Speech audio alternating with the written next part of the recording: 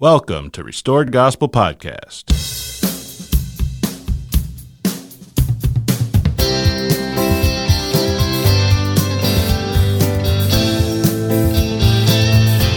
Hello and welcome back to part 2. We are 3 friends having casual conversation about the things of eternity. We welcome you back into that conversation. I am Mike Barrett, and I'm here with Corey Stark and Caleb Baumgart. The California boy from the high desert. Yes, sir. We are here for part 2 of our dialogue on eternal life and wherever else this takes us today. So thank you for joining us. Thanks for having me. Hey, Caleb, let me ask you a question, because this was another underlying kind of underlying theme throughout all eternal life. What do you think? Can you remain in a state of, I don't want to say completely white, but kind of a dingy gray garment, kind of in the middle where you weren't righteous, but you weren't a son of perdition? What do you think about that, remaining in that state for eternity? Well, the first thing that popped in my head was, where, and I'm going to horribly misquote this. So it's going to be something to the effect of where Jesus says, you're going to be, red hot for me, or if you're lukewarm, I'm going to spew you from my mouth. Mm-hmm. And if you're in that dingy gray, I feel like that's kind of where you're hitting that lukewarmness. And it's like, you didn't serve me to where I asked you to. That's exactly one of them I thought of, in that I don't see where the scriptures are set up where man can be halfway, because it also talks about light and truth, and if more light and truth is given to those who accept it, or those that aren't accepting it is taken away. So it seems like you're being propelled either towards one end or the other. Right. Of the you're extreme. Either moving towards God or you're moving away from God. And, I think it's important to probably mention that, what does that look like? Because I can't openly admit that I have spent every waking hour of my life working towards God, right? Mm-hmm. I mean, it's just not there. And so, at some point I had an awakening of, this is the direction I want to go, and this is what I believe in. And, whether the action that I did was sinful or not, or good or bad outcome, is like, what was my intent for doing that? Mm-hmm. And was the intent moving towards God, or was it moving away from God? And it's on a basic level, it's a little more easy to, in my opinion, see of whether I am working towards God or away from God. It's just, what was my intent? Did I have a loving spirit when I approached this person, or when I had this argument with somebody, or when I did this, thing? And, was I looking to find truth out of this situation, or was I looking to blame someone? And was I, what was the spirit of it that I was going at? And then when I do some self-examination, I have to correct myself sometimes and say, I was in the wrong here. I shouldn't have been looking for that, because this was not the right spirit to have. Yeah. Who am I? Not what did I do? Right. But who am I? And that comes back to the whole issue of sin and everything. It's who I am. I? I was just doing a little scripture search while you guys were visiting, and just the word unclean appears, I found over 180 instances, and the word clean appears over 400 times, clean and unclean. It's interesting because when you look at these parallels, like we use the term now, there's never any middle clean. It's like you were either unclean or you were clean. And if you were unclean for either a time until you were specifically cleansed by after a certain number of precise days, or you had done some certain washing. And I'm talking Old Testament things. But the whole thing, there was never a middle description of, well, you're partly clean, the left side's clean, but the right side isn't, whatever. You were either unclean or clean, because of this idea it was trying to put forth that we are either washed fully clean by our Savior's atonement, or we're not, And in the end, he wants to cleanse as many people as he can who will come to him. That's why I think the scriptures are so beautifully written in the restored gospel, that, there is a chance for those who die in their ignorance. There really is. Unlike, that's probably one of the big differences between the doctrine that's been kind of spread throughout the Gentile world through the ages, is that, well, God is unmerciful to anyone unless they came in. That's why I think, some faiths baptize children at 2 days old, because they think we got to do this checklist thing, and it's all just about making sure the checklist is done. never examining the heart. And this is why I think the Book of Mormon is so beautiful in that it gives the proper light, proper responsibility on us that our heart has to change.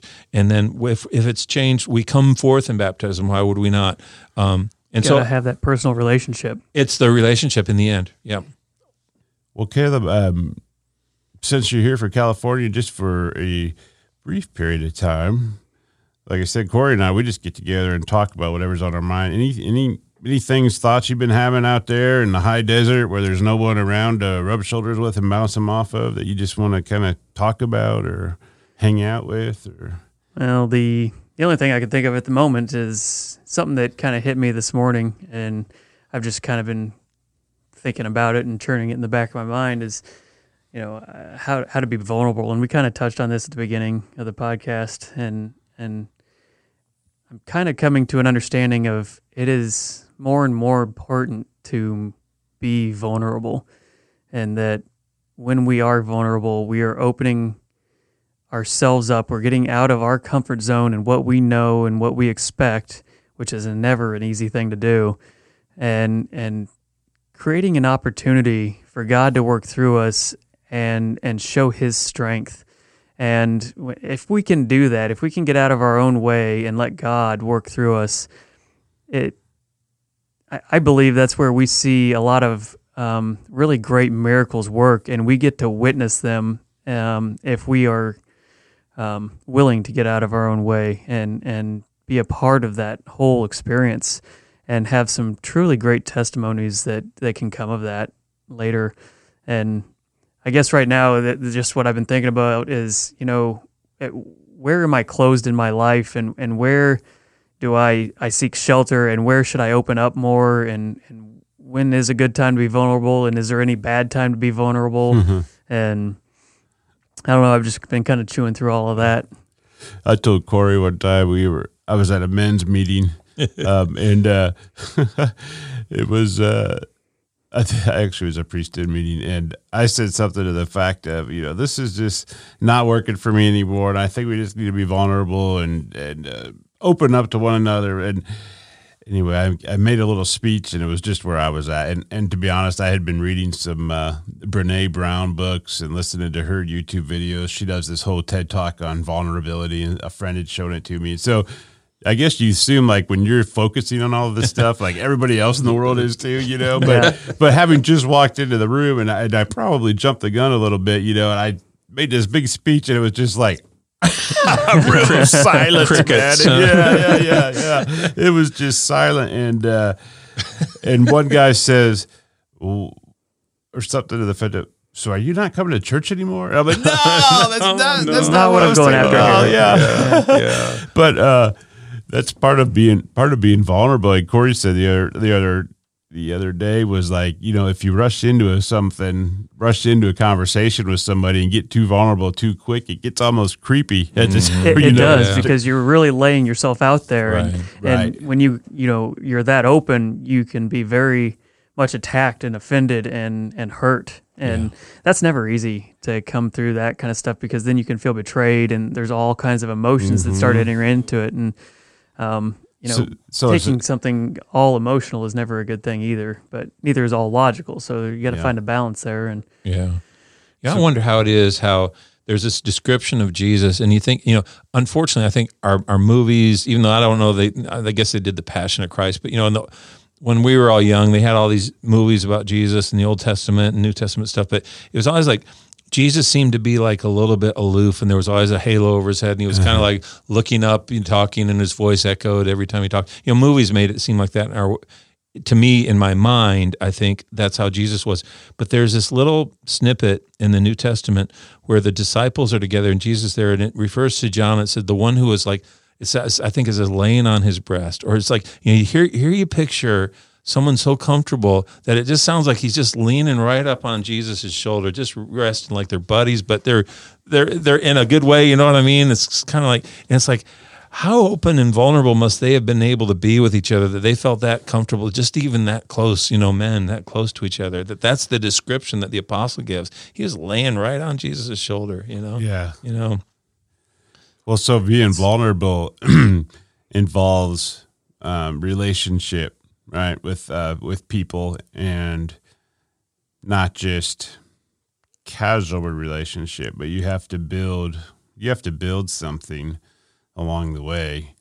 But what's another word for being vulnerable? Sometimes because we all probably hear that word vulnerability, and even in this room, the three of us kind of got a negative connotation to it. Yeah, or a completely different picture of what does that mean? What's another way to say being vulnerable? So I think sometimes maybe transparent could be, or honest, or Mm-hmm. open. Yeah. Just, you know. What you're really doing is also, right, overcoming some fear, which is related to pride. Because what are you doing? You're saying my pride of looking stupid or being rejected or not being included in the club anymore, I'm going to set that aside for the sake of a deeper relationship, a more intimate relationship, which may then be beneficial to both of us.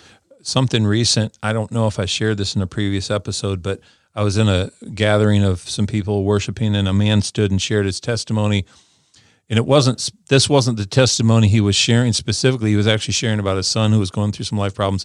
But this man in the process said, and he said, I struggled for years with my pornography addiction. And he goes on to talk for a little bit. And it's in a way where I thought, I couldn't believe how open he was. He wasn't even staring at the ground and everything. And he said, and the reason I can talk about this so openly is because my shame of my sin was nailed to the cross with my Savior. And he talks about this in such a way that I'm sharing this because of vulnerability, not just vulnerability that we open up about something that we feel uncomfortable talking about, but the vulnerability of we face the reality of who we are because of our sinful state. And that's vulnerability. That's what it means, I think, ultimately to be vulnerable, to realize I'm nothing without my Savior. There's nothing about me that is good or something that I can boast of or have pride in. It's okay to be open and honest about our state because we have the one who's got the solution. We've got the one, we worship the one who's got the resolution of this, And that's why it's kind of like, so what have I got to lose about talking about who I am really? Did you listen to Zoe's podcast by chance? Zoe Bluegard, who was a Stories of the Saints one? Yeah, I don't remember. Maybe this little 20-year-old girl. She 21 maybe. She gave the best advice to me, and I said something like, "So how do you become vulnerable or to other people, or what did she say?" She said, or how do you find people that are willing to do that? She goes, you just be the type of person that you want to be around. She goes, and people are going to come to you like that. So she was like saying, I am who I am, and I'm going to be this way. And in so doing, she's had other people that's important to kind of flock to her. And so there's probably, when you start being vulnerable with your friends, like Corey and I have been able to kind of do that. But the people that aren't going to want that aren't going to want to be around, Yeah, that's very true. What's the benefits of vulnerability, do you think? Like what's the benefits of becoming vulnerable with, just say another guy, a good friend, a close friend? What's the benefits? Well, I think you gain knowledge and understanding of that person, right? You can understand why they've started making decisions the way they did, because you can understand a little bit more about their life experiences and how they've leaned one way or another. So I think a stronger relationship between people is one thing that you can get from that. And that's the same thing that you can get with God as well. Just open yourself up. It's a lot easier to be open with God, right? Because, you can go into your room, close the door, get on your knees and start praying, and you can be completely open to him. And it's, sometimes it can really feel one-sided, but you know that he hears you. And it's just, I haven't done that in a while. Have you done that in a while? I haven't. I want to do that. I want to do that very soon. I haven't really just poured my heart out and opened myself up, because you go into some areas in your own life, even when it is just you and God, that you may not want to visit very often, or you just kind of set aside and like, I know that's there, but I'm going to. For sure. Yeah. It's like, hey, I'm doing this. I don't know if it's right or wrong, but what do you want me to do about this? And I didn't know how to respond to this situation, and I got into this, and what should I do? And just everything, you can talk. I love that. I just love that freshness you bring to that, Caleb, and just painting the picture that, be totally open with God. I heard someone say, I think it was a math teacher, I can't remember why he shared it, but he said, there's 2 people you don't lie to. And then he said, no, 3. He said, you don't ever lie to your doctor and you don't lie to your lawyer. And then he said, and try not to lie to God, but don't ever lie to your doctor and don't lie to your lawyer. But the whole thing is, you're right. It's like, why? But we do. Why? And what is that about us? And how do you think God even responds to that? And thinking, oh, here's little Corey again, thinking he can hide this thing. Hide this thing from me, even though I see everything. Yeah. If the goal for us is to love one another like Jesus loved us, and the way we measure where we're at in life is, am I able to love more today? Am I loving people more? Is my heart changing in that way? I think the vulnerability allows us to love people a little bit more when we take time, because you see where they're coming from, and it's like understanding. Okay, so you reacted to me that way, not because you really hate me or you're angry with me, but it's because in your life you had someone do this to you. I see why you acted that way. And so now it's no longer a problem. It's like, okay, I get it now. Kind of remove that veil of misunderstanding between communications. Yeah, or even I believe the devil loves to keep us as an island. And so when I walk around all day thinking, man, I'm the only one that struggles with this, or man, I am the deepest, worst sinner in the whole world. And then I don't know if you've ever done this, but like when someone else like confesses to you that they're struggling with something and it's the same thing you're struggling with, it's like this, I don't know if it's just like this relief. It's like, oh, I'm not the worst person in the world. Right, I'm not the only one. Yeah. Yeah. But that has so much benefit. Yeah. And that's what the devil, that's why when the Lord says, confess your sins one to another, I believe because it takes a certain amount of ammunition that the devil uses away. Right. It just takes it away from him, that weapon. So I'm going to put a plug in here for a book and video series. And I'm not getting paid for anything.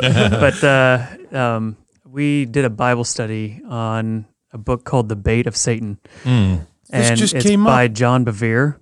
Oh, that sounds like an intriguing title. It is. It is an amazing series, and it's all about offense.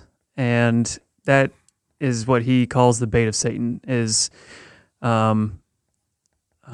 getting offended when we either misunderstand something or when somebody says something to us and we take it offensively. It does just the opposite of what we've been talking about here, and trying to be honest and open about it. And it closes down, we put up walls and we hide behind them and kind of put ourselves on an island like you were talking about. And we just separate ourselves. And I don't think that's what God wants. And I think it is exactly what the devil wants. And so he has this whole series about talking about, how as humans, we get offended very easily. And that is not the way we should be operating. And he goes through several examples, and I'm not going to do the series justice by any means. So definitely go out and listen to it. He's got a video series that goes with the book, but it talks about, several examples of people who were offended and they had no right to be offended, right? It was like, oh, you just had a misunderstanding and I'm very offended that you did this to me, but it was really just a misunderstanding and you really didn't do that to me. And then he's like, that's its own thing in a box, but I really want to talk about the people who have every right to be offended and didn't take it offensively. And he brings up Job and how Job had all of this stuff done, to him by the devil, and how he didn't turn from God and he didn't get offended and he remained open and faithful, and how hard that must have been, and how good of an example that is for the rest of us to follow. And it was a really great series. Anybody who hasn't read that came one up in class last week, and actually it might have been your mom. Did you share that with your mom? I did. Okay. I passed that on to her. So I'll put a link in our show notes for this episode, because I looked it up in the middle of class. So I know I can find it. We'll put a link for the book. And do you think the videos, are they on like YouTube or something you have to purchase? When I ordered it was a package set. I got the book with the DVDs off of Amazon. Okay. So yeah. Yeah. All right, I'll put a link. I wrote that down. That sounds really good. That's something that, that's applicable for priesthood members, for women's groups, for anybody that's in anybody. Yeah. Let's just say, especially in the church. It was one thing that they kind of brought up in RCA as well is, people get offended very easily. And if you have an offense with somebody, you need to go to that person and talk with them and say, you may not have meant it this way, but I took that very offensively, and here's why, and work with that person to straighten that kind of thing out. Because most of the time, I guess what we see happen is, this person gets offended and they go tell their friends about it, and they got to get people on their side. And I was wrongly accused and you should be on my side. And then the other person gets all offended because this person's, collecting a group of people to go attack them. So they start collecting their own people. And then it works their way up the chain, either to a pastor in the church, or, if they're in a work type situation, it works up to the bosses. And, it's not how we should be handling things. We should be open enough with each other that I should be able to go to anybody and say, I don't know whether you meant it this way or not, but you really offended me when you said something like this to me. And, I kind of want to work through this because I don't want this, anger and harsh feelings that I have right now to persist, and just kind of work that all out. And the pastor at RCA right now is really pushing, work this at the lowest levels. And sometimes you can't, but if you can work this out at the lowest level possible, it's so much faster, it's so much easier, and who knows where we can be if we can start just being open with each other, and what blessings God can pour out to us if we can do that. And it changes a relationship. It does. It's interesting. Yesterday morning, Corey and I, a while back, actually, I think it came out just this past week on the episode. I had said something on Facebook that offended a brother. And when I say a brother, I think I met this person one time face to face, but we know of each other in circles, and we dialogued on the internet, which is a whole new type of vulnerability and a whole new type of relationship that I wasn't around when the scriptures were written, obviously, but it's a whole new set of circumstances to be addressed in protocols on how we treat each other. But anyway, I had offended him, and words were back and forth, and felt really bad. And I wrote him a private message, and over a course of time, we agreed to meet together. So yesterday morning, we got together and had breakfast early. What a wonderful set of circumstances that was. I didn't even get from my car to the restaurant before we were hugging in the parking lot, and we walked in together, sat down, and when you're talking about vulnerability, I saw right away, I apologize. I said, before we go too far in conversation, I just want to own up for what I did. And I said, I used an old set of laws that we read in the scriptures where it says if someone does something publicly, then you address them publicly. And I thought, well, I guess I was thinking that in my mind, you wrote something publicly, and so I addressed it publicly. I said, but maybe that's not, social media is not exactly public because we're all on our own. Anyway, right. I said, I've reconsidered how to handle this, and in the future, I think I would reach out to you. But I said, but I had no ill intent, and I respect you. That's why I did it. Anyway, without going too much into it, it was a wonderful time together, and he then shared with me some hurts that he'd had in the past that caused him to react the way he did, or to assume that I was doing something that I wasn't. And in understanding who each of us was, it just broke down any barrier. Not only did it break it down, I think it gave probably a greater, deeper relationship. And we sat around and talked for hour and a half or something, just about the gospel and everything. And when we left there, I felt like I had a brother. Yeah, that's great. And now when I think about it, I'm like, I can't wait to see this guy again. I really enjoyed my time with him. I got to just jump in on that, because this is something that you just spoke to, something that I've thought about, haven't really articulated. Just the fact that what has the internet and social media done to us, because it'll amplify contention and then we'll go our ways. But, the things people would say to each other on the internet, even to strangers, you would never do to a person or even a stranger on the street. You wouldn't just go running up to him and shout, "I hate who you voted for." Maybe some people do, but to the opposite, the need for our souls to be vulnerable in a good way, like you just expressed when you were in person, those things don't happen either in a way where the healing occurs. But But what a beautiful thing once you did get together and when you're face to face, you dialogue in a way that you never could have before because you share the empathy and the passion and the barriers are broken down. And, one of the things I heard recently, they were interviewing one of the men who was not Al Gore. This was actually one of the original creators of the internet, man in his mid-80s. And they were saying, in your perspective of time now, he was one of the original people to get two computers to connect. So what's your thoughts on where the internet is versus where you first envisioned it? And he said, well, two main things. One, this goes back to something we were visiting about, Caleb. He said, unfortunately, he said the first thing is we always thought it would be for a way for computers to talk to each other. We never saw how it was going to enable people to talk to each other through the computers. That was different. It was just all computers exchanging databases versus now people are talking to people around the world, strangers through social media. But he said, but that has created another problem. He said, now the world has become polarized in that it's the loud voices of the extremes that get the most attention. And he said, unfortunately, they don't ever speak for the majority of the people, but you only hear the people who express Go the for those extremes, right? yeah. And so there's a lot of people like us who sometimes sit in frustration because it's like neither of those extremes express our views or our feelings on things, or they don't answer our questions. I can't agree wholeheartedly with either side of this conversation, and Right. where do I fit then? And Exactly. And so the internet, the idea of the internet has created this unfortunate atmosphere that has enveloped most of the modern world now, in that's how we communicate, that the voice of moderation rarely gets heard. It doesn't get the attention it should.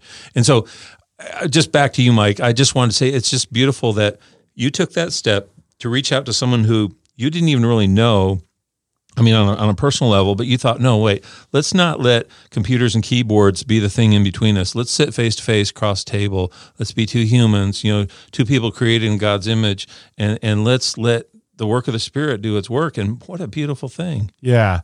What do you guys think about books like The Bait of Satan or Satan's Bait? it was the bait of Satan.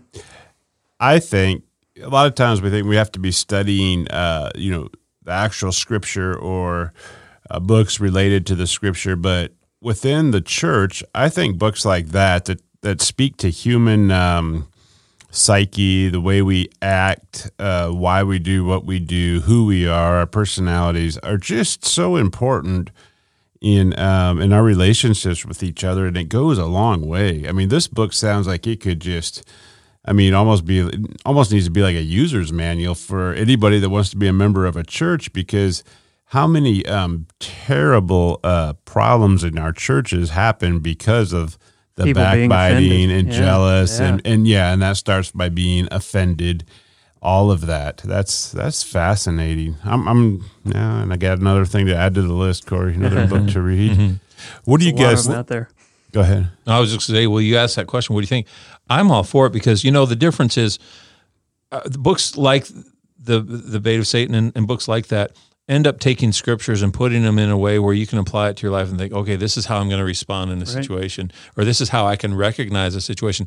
And sometimes we get that same idea through scripture, but sometimes we don't either. And I love the life application that comes through any books like that, that gives us an idea of this is what Here's the word how I says. can directly apply this to everything I'm doing. Exactly. Oh, it's good Exactly. stuff. Yeah. And not always the easiest to apply. Exactly. How do you guys feel about conversations sitting next to each other, looking each other in the eyes, as opposed to behind a screen? I said this to my friend yesterday morning as we met. I said, I love the art of conversation. I love conversation. You give me any Friday night where I have a free schedule and someone says, hey, what do you want to do Friday night? Would you want to go see a movie? You want to go shoot a gun? You want to go ride four-wheelers? What would you want to do? I would say, give me a fire and give me a couple of good friends that just love to discuss the things of eternity and things that I love to discuss, and give me 6 hours of just sitting around with a good beverage and just listening to the sounds of the fire and talking. There's nothing better to me. I love people, and just they're so unique, and we're such funny little weird creatures. The way we Yeah, we are. We all act differently. we act, and You think about that though since the beginning of time. You think that little description of a few people sitting around a fire and talking has not changed given our technology and everything that we have now. The draw that brings us to thousands of years. Yeah, exactly. And how that is a timeless, I don't even know what the word is, but it's just an element of exchange, right? Your thoughts and your minds just kind of meld together. It's one of the greatest things about going camping is just getting to sit around the fire and just talk with people and, with no distractions. Share their stories and have a good time. Yeah. There's something about this time of year when it starts getting dark around 5:30 or 6 that I love, because I feel like I'm not guilty about trying to go out and mow the yard or have any other thing done. But it's like, I don't know what it does, but it just, the darkness comes in and the cold, and it kind of herds everybody into like this warm place. And I just picture like this cozy fire and people sitting around, even though this rarely ever happens. That's my ideal situation, pot of chili and people just talking. And maybe as far as we talk about community, we need to foster that more, just have regular get-togethers where people just come and,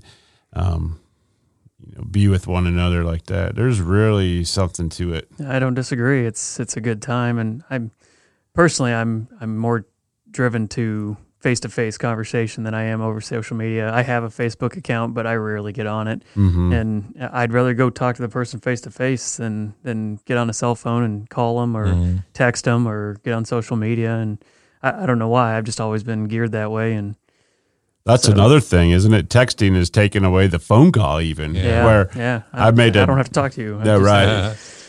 Yeah, I made an intentional thing when I said I'm going to just call people and not text them just to hear their voice. A friend of mine did that. It was interesting. Well, how do you think vulnerability is something you get better at? Or, how are you doing with this in your life? Are you working with this right now or practicing? Yeah, since I just, kind of started thinking about this today. So it's, it's something I'm going to definitely be thinking about, and just finding places where I'm particularly more closed and see about how I can opening up those areas of my life and being more vulnerable.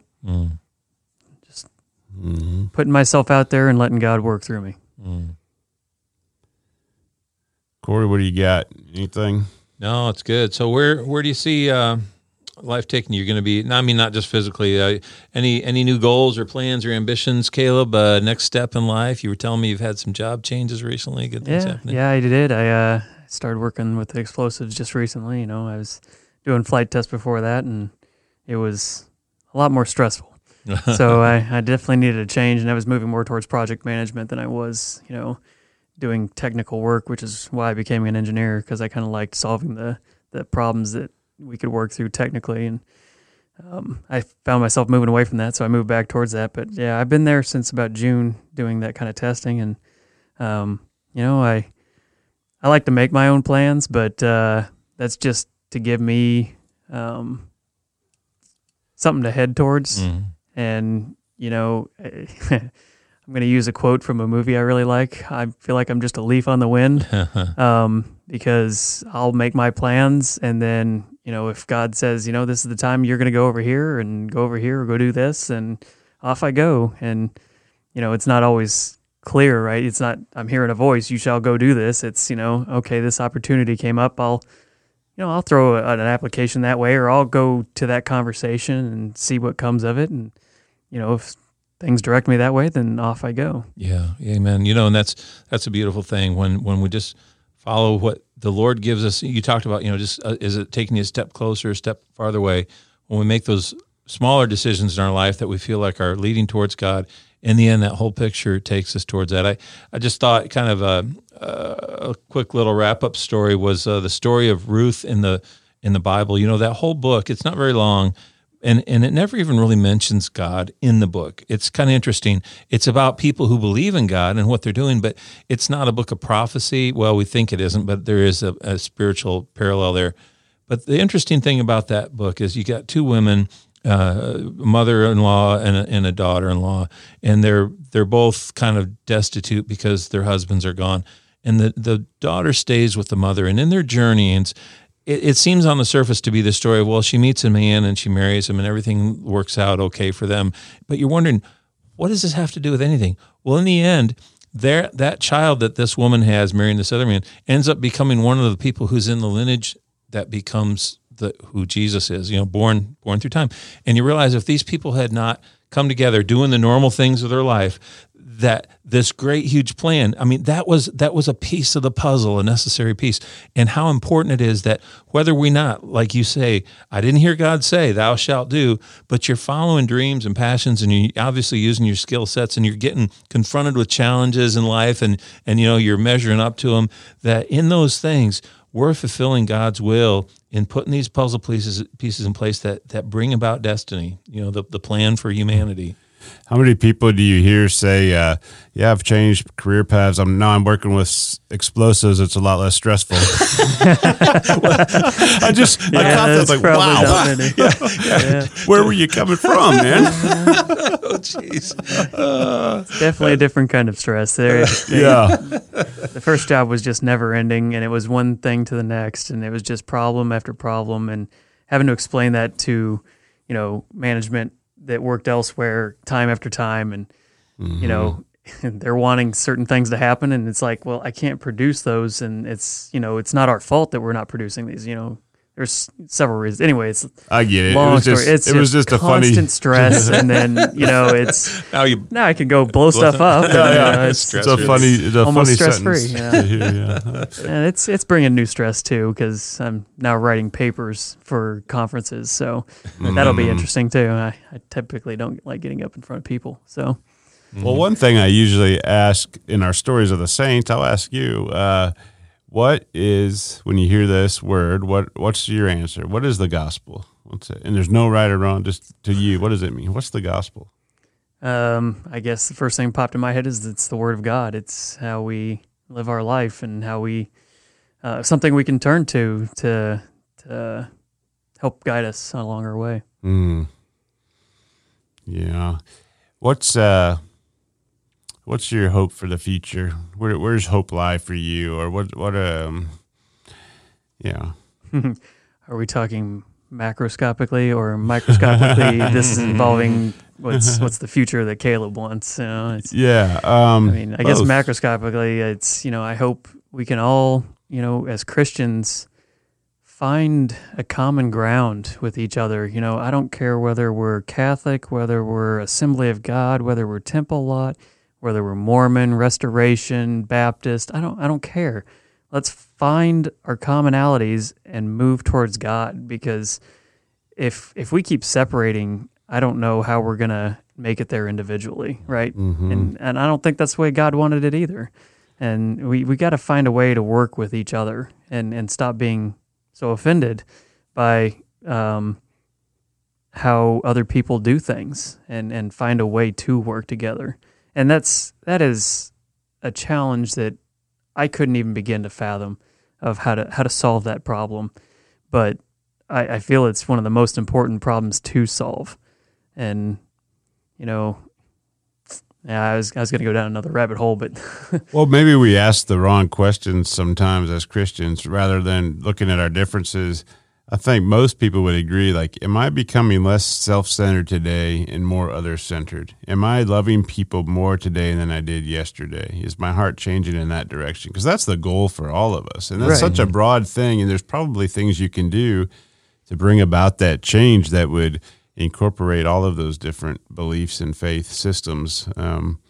That's kind of what I try to do, being out in California and attending different churches, because I actually attend a Mormon church out there too sometimes as well. So, it's just trying to be there as an example of, I know you're different faith-based than I am, and I've got different understandings and you've got different understandings, but that doesn't mean that I can't be here and be a part of your group and try and work towards God and find a better understanding of God, together.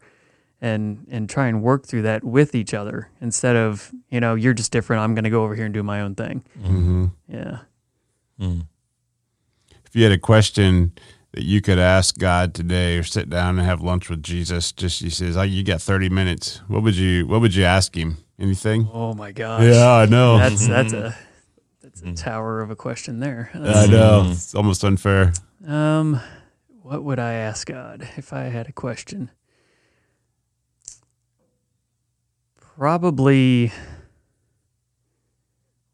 what can I change in my life to bring me closer to you? Where am I going wrong? Show me my faults, And if I'm sitting there right in front of him, I know I'm going to get an answer. You know, where sometimes it's like, well, if I ask that in prayer and I think of something, well, was that me thinking it? Was that God putting that in my head? Was that the devil putting that in my head? You know, Gotcha. and then you've got to go back to Scripture, and does this, correlate with what I've read in Scripture? And it's a lot more of a struggle.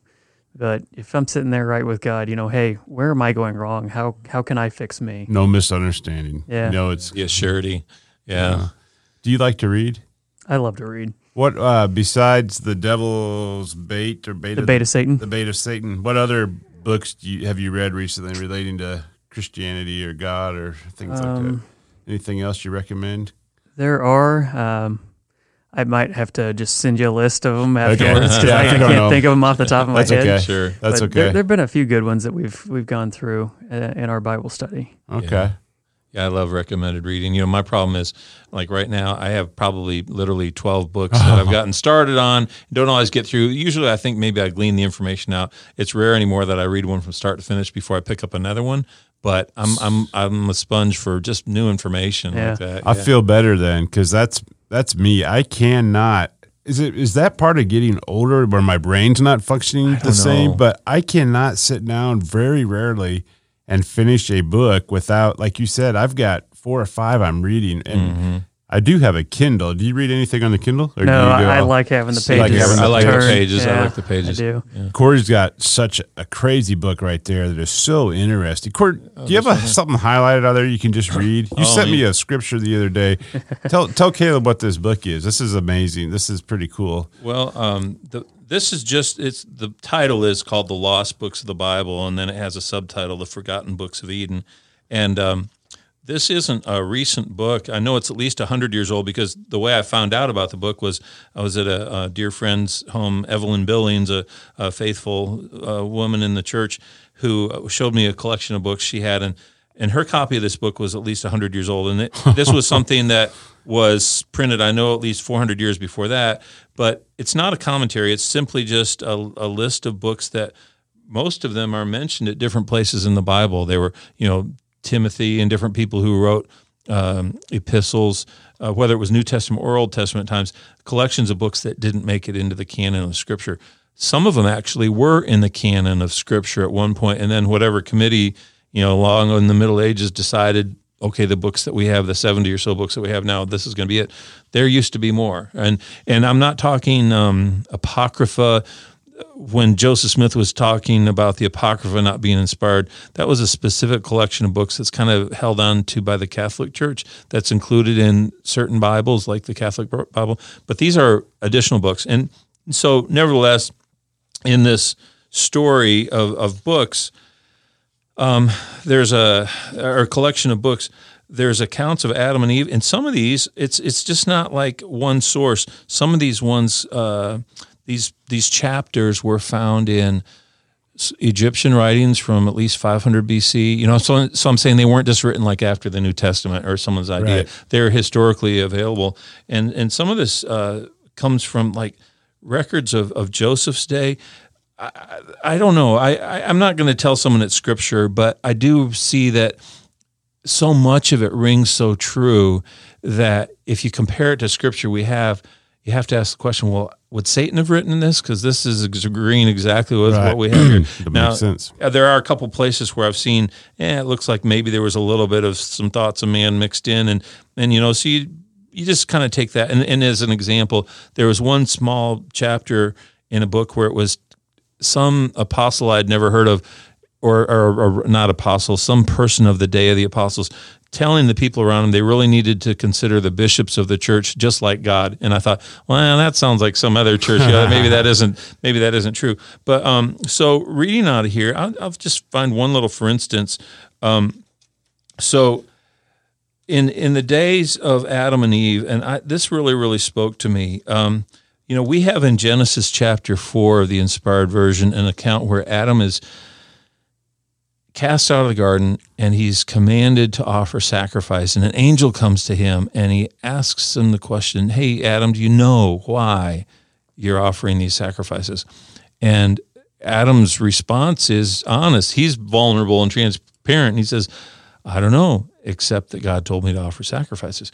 And the angel explains in that moment, he said, this is in similitude. That's the word used in the Old Testament, chapter 4, Genesis, or it means it's a metaphor or analogy. But this is to teach you about the sacrifice of the Son of God, and how, and the Jews know this better than anyone in the world, is that there is not forgiveness of sins unless there was the shedding of blood, and this is explained to him, that this is to teach you.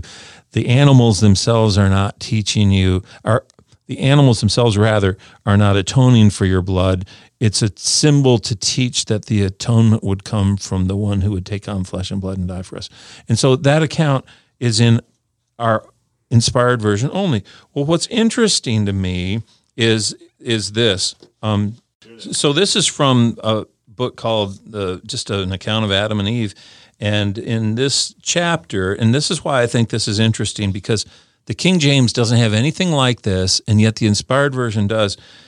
There's this moment in time where now Adam experiences great remorse, and I'm just summarizing previous chapters, in so much that he even wants to fast 40 days and nights. It shows a knowledge of him thinking that if he does some work, that he could earn God's favor back to re-enter the garden where he's been banished from. And it's in explaining in detail his remorse, the condition of his heart, to realize I'm away from God and it was so much different, so much better.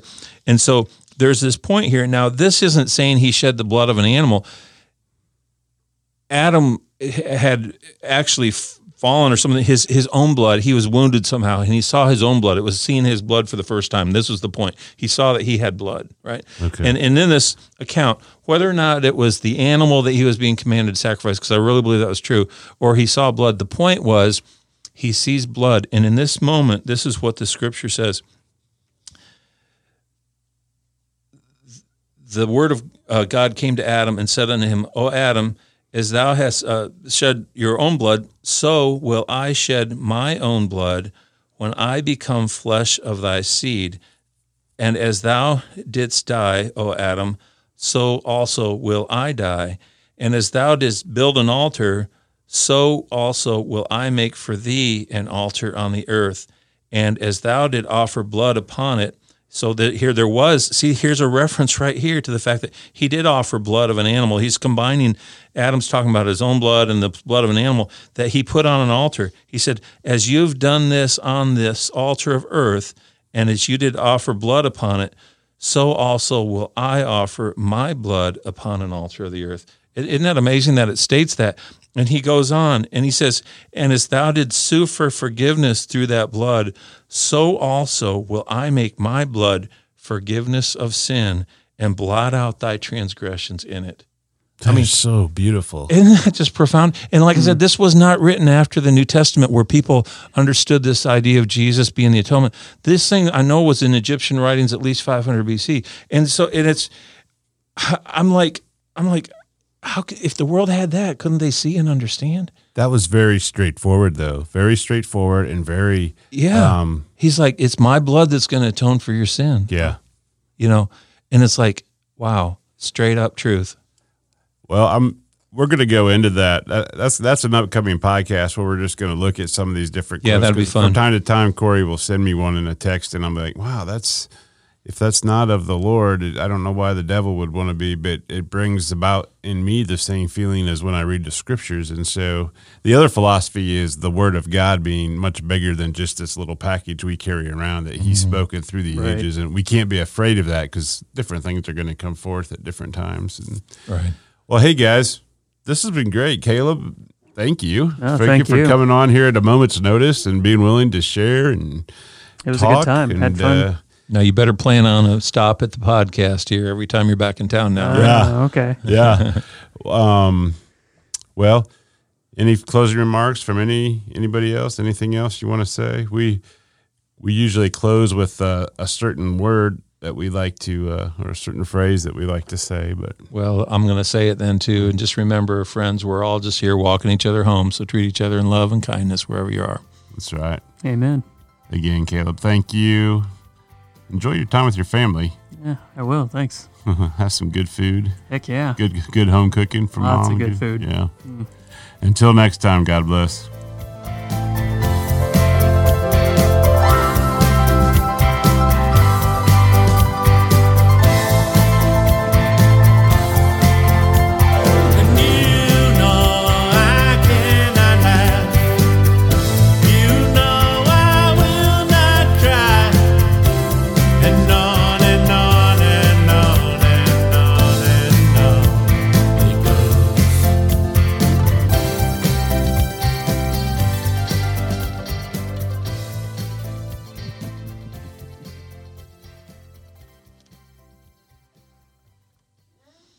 What'd you think, buddy?